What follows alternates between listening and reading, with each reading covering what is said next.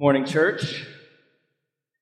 So, in my junior year, after my 2 semesters at ACU, I got an internship at a church in southeast Houston called Clear Lake Church of Christ.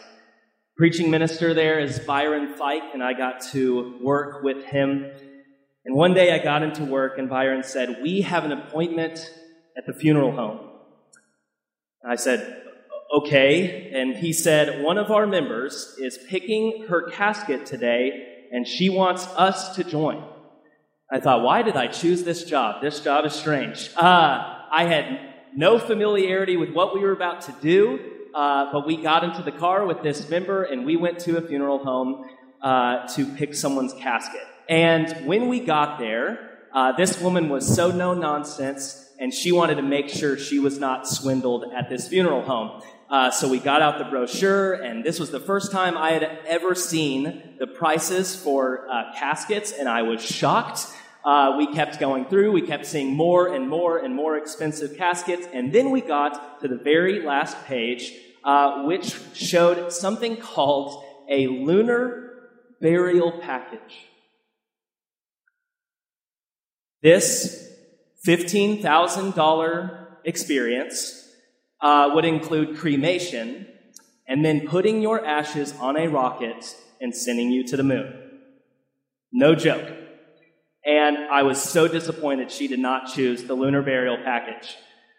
But this, of course, inspired, for me, y'all know me, a lot of theological conversations when we got into the car, because I was fascinated by all of this, and I wanted to know what Byron thought of this. And we just had an incredible conversation, and I remembered this story this week because we have been going through the Apostles' Creed. We've talked about God the Father, God the Son, God the Holy Spirit, and today we are talking about the resurrection of the body. Now, if you haven't been here, this is an ancient confession that Christians have professed out loud for centuries. But for those of you who aren't Christians or who maybe are new to Christianity, this idea, the resurrection of the body, can seem very spooky. The only frame of reference we have is for resurrection is movies in which superheroes never seem to die, or zombies, or something. I mean, we have no frame of reference for this idea that Christians have professed for so long. But I just want to be clear up front. Christians believe in 2 resurrections. And I know this sounds strange at first, but we believe in a resurrection that happened 2,000 years ago. We believe in a man named Jesus of Nazareth who was crucified on a Saturday. He was buried in a tomb. And then on early Sunday morning, he rose from the dead. But we also believe, in addition to that resurrection, in the resurrection of all people. And it's because he taught it. Jesus himself, the man who was raised from the dead, said, "Don't be astonished at this. The hour is coming when all who are in their graves will hear my voice and will come out. Those who have done good to the resurrection of life, and those who have done evil to the resurrection of condemnation." We believe in 2 resurrections. One 2,000 years ago and one sometime in the future. But Christians also are a little bit more particular. We say that we believe in the resurrection of the body. And we focus on that aspect of the resurrection because the body is surprisingly important to our faith. No matter where Christians have lived, the body has always been a subject of debate. Some cultures in which Christians have lived have said, no, the body is not important to God. It's this kind of husk or shell that the real you live inside of. And one day when your soul or spirit departs that, you'll never see your gross body again. Our culture sometimes tells us that all we are is our body. There's nothing immaterial, nothing spiritual about us. All you have is the thing you're given from birth. Some cultures are disgusted by the body. Some cultures are very positive about the body, but the question for us today is, how do we view our bodies? Is it the enemy? Is it something we escape? What is God's plan for our bodies? And one of the most epic teachings about God's view of our bodies is found in the letter that we read today. And the author of that letter is named Paul. He's an apostle who follows Jesus. And he talks about this good news that he's passed on to this church in Corinth. And he said, I've handed a set of beliefs to you that are of absolute first importance.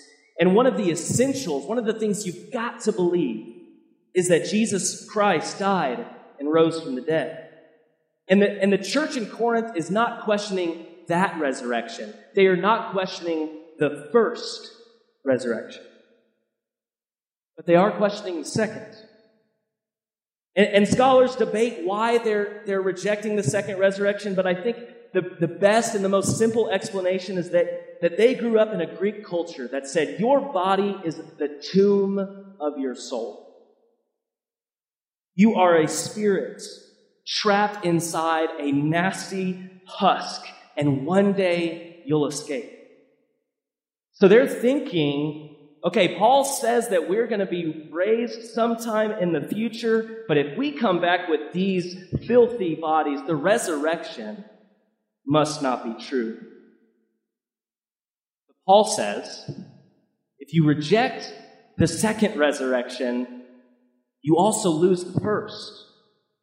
He says, if there is no resurrection of the dead, then Christ has not been raised. You can't have one without the other. Paul said earlier in this letter, he says, by his power, God raised the Lord Jesus from the dead, and he will raise us also. That you can't take one without the other. The man who was raised from the dead promises us that we'll be raised from the dead. And if Jesus doesn't fulfill that promise, he must not be the Lord we think him to be. But then Paul says, look, Christ has been raised. You do know about the first resurrection, so the second resurrection is guaranteed. You can believe it. And he says that you can believe it because he bases his whole life around it. He stops everything he's doing when he meets the Lord and does everything, all of his mission work, all of his travel around the Mediterranean Sea, all of that just because he believes that Jesus died and rose again. He even says this to this church. He writes, look, if we aren't going to be raised from the dead, why am I putting myself in danger every hour? I almost get martyred every other week. If I didn't believe in the resurrection, why would I be doing that? So he says, no, I believe in the second resurrection. I live my life based around it because I know the first one happened. But here's the thing, the Corinthian church is just still so stuck on what kind of body they'll have. So Paul uses the best analogies he has to try and understand and unpack this mystery. He writes, what you sow, he uses a farming analogy. What you sow does not come to life unless it dies. And as for what you sow, you do not sow the body that is to be. In other words, you're not going to come back just as you are right now. We don't believe in God reanimating corpses. Whether you're buried or cremated, God does not need the body to be preserved to give you a new one. Even if you get the lunar burial package, God can bring you back with a new body. He says what you sow is not the body that is to be. God is going to give you a new body. And he makes all of these contrasts between the body we have now and the body we'll have then. He says, what is sown is perishable, but what is raised is imperishable. It is sown, the body is sown in dishonor, but it's raised in glory. It is sown in weakness, but it is raised in power. It is sown a physical body. It is raised a spiritual body. And one of the reasons why I just love this passage is that the gospel is so realistic about our bodies the way they are right now. They are not perfect. They get sick and they die too early and they have to go to the bathroom in the middle of the night. Something's wrong with them, if that's true. And Paul knows this. He says the bodies we have right now are not the bodies that God intends for us. One day we're going to have bodies that are imperishable, powerful, and honorable. And what that means for us is that we don't need to escape our bodies. We need God to transform our bodies. I think this is so important because we live, I think, in an era where we're trying to deny the realities of our bodies. If we can just do the right diet, if we could just put on enough essential oils, if we can do whatever it takes, we can preserve this thing as long as possible. But I think what Paul is saying is we just don't have what it takes.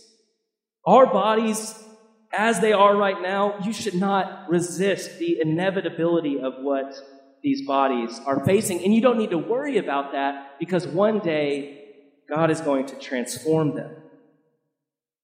Now, I know that there are a lot of misunderstandings about the new body, and I'm not trying to lay down just exactly how we're going to come back in the future. I think it's mysterious. But I think sometimes I don't know how to put this another way, we over-spiritualize it. We kind of imagine this body as this ephemeral, ghost-like thing that one day we'll have. But I don't think that's what Paul is really saying. I think he's contrasting the kind of power that our bodies live by. So this is what he says. He says perishable and imperishable, natural body and spiritual body. And I think what he's saying is that the new bodies aren't going to have to live on all the necessities that we have to have right now. We require for these bodies air and water and food and sleep, and we are mortal because if any of those things go away, the body dies. But the new body, the transformed body, it lives by the sheer life of Christ. Those bodies don't ever go hungry, they don't get tired, they never go thirsty, because we are totally and completely reliant on the life of Christ. And in some mysterious way, God raises these bodies, and I don't know what they're going to be like, but I think the best basis for understanding what our new bodies will be like will be Jesus' body. Because in Luke's gospel, Jesus, after he's raised from the dead, after he has this new body, he appears his disciples. And it says that some of them saw Jesus and were scared because they thought he was a ghost. But Jesus says to them, "Why are you troubled? Why do doubts rise in your mind? Look at my hands and my feet. It's I myself. Touch me and see. A ghost does not have flesh and bones, as you see I have." This is after the resurrection, after the transformation and glorification of his body. He says, "Touch me and see." A ghost doesn't have flesh and bones, as you see I have. And the New Testament promises over and over that our resurrection, the resurrection of our bodies, is based on Christ's resurrection. Paul says in Romans 6:5, he says, "If we have become united with Christ in the likeness of his death, certainly we shall also be in the likeness of his resurrection." Romans 8:11 says, "If the spirit of him who raised Jesus from the dead dwells in you, he who raised Christ Jesus from the dead will also give life to your mortal bodies through his Spirit that dwells in you." The New Testament says over and over and over, in some mysterious way, our new bodies will be like his. I think 1 John 3:2 says this, summarizes it just so perfectly. He says, "We know that when Christ appears, we shall be like him, for we shall see him as he is." When Christ raises us all from the dead, we are going to have a new body. But on the opposite end of the spectrum, if sometimes we over-spiritualize it, sometimes we over-physicalize it. And that's a made-up word right in this very moment. Over-physicalize. We sometimes imagine we're just going to come back, but maybe with a little less flab, Maybe I won't be balding when I come back with this new body. Maybe I can dunk. That would be amazing. We just imagine that we're just going to be a little bit of a kind of upgrade on the past. Maybe we'll just be a little bit more attractive or something like that. But what Paul says is what's sown is just a bare seed. You cannot fully comprehend the way we're going to come back. I mean, Jesus, right, when he appears to his disciples over and over and over, they don't recognize him. Something has changed about him. I love this painting that Ben has shown me, and I think it's just an incredible scene. This is based off of a scene in the Gospel of John when Jesus appears to his disciples. And you may have heard the term doubting Thomas. This is when Thomas says, "Hey, unless I see the wounds in his body, I'm not going to believe." And so this famous painter named Caravaggio depicts 3 disciples with Jesus after his resurrection. And I love this so much because you can't even tell if Thomas is looking at the wound or looking past it. Like he kind of can't tell what he's doing because he is so uncomfortable being around this man, Jesus, with his new body. Ben pointed this out to me about the other 2 disciples. We often put down Thomas. He's the doubter. But look at these 2 guys. They're like, what's going on? What's going on with that? How can this man who we saw dead now be back because he bears this wound, but it's not bleeding? We have no concept of what that is like. Whatever happens to us will be a profound transformation of our bodies. Now, look, I understand this can seem abstract and ephemeral and sometime in the future, so why does it matter now? I think this is so important because the Christian view of the body, it's not just true, it's good news. God created our bodies good. But after the fall, our bodies groan with pain and embarrassment and shame and mortality. And God knows that and cares so much that he entered into our world with a body like ours. He was a baby born to a woman. And he shared all of the frustrations of our bodies. And then our salvation comes through his suffering in his body. New body. He ascends into heaven with his transformed body. Christianity cares about the body. We know that it's difficult. It's painful. It's frustrating. We get diagnoses that we can't handle, that we can't just solve or fix with enough medicine. Christianity knows that. But we also don't reject our bodies. We're not Gnostics who think we're stuck in these shells and we just can't wait to escape. We look forward to a day, not of escape, but of resurrection, where God ultimately defeats the enemy of death. There's this scholar named N.T. Wright who I just think has an amazing description of what we look forward to. He says, we believe in life after death. We also believe in life after death. Let me explain that for just a second.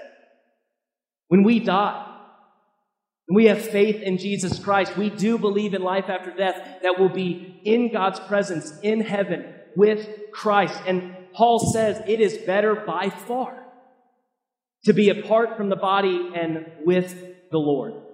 We do believe in life after death, but also we await one day life after death.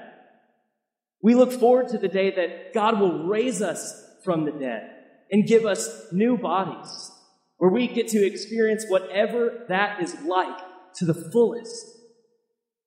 We look forward to both of these things. And that's why, in the Depression, when people sang, "I'll fly away," they're looking forward to life after death. Because it's better by far to be apart from the body and with the Lord. But we also look forward to the resurrection. Life after death. Because on that day, when we're raised from the dead, we can sing the song that Paul wrote in this letter. Death has been swallowed up in victory. Where, O death, is your victory? Where, O death, is your sting? The good news of the resurrection of the body is that God defeats death. The very thing that makes your body mortal and perishable and dishonorable and frustrating and shameful will one day be defeated, finally and fully, when God raises us from the dead. And when that happens, we'll be able to sing with our new bodies, "Death has been swallowed up in victory. Where, O death, is your victory? Where, O death, is your sting?" Let's pray.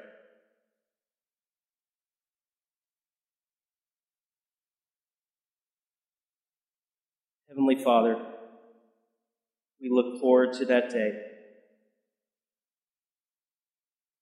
We profess a belief in the resurrection of the body. We believe you made it good, but that it groans in pain and frustration. But we don't need to take our lives in our own hands. We don't need to escape the body. We don't need to hate our bodies or see our... But we do need transformation. We need you to change our bodies, to clothe us with immortality and glory and power. We look forward to that day too. In Jesus' name we pray.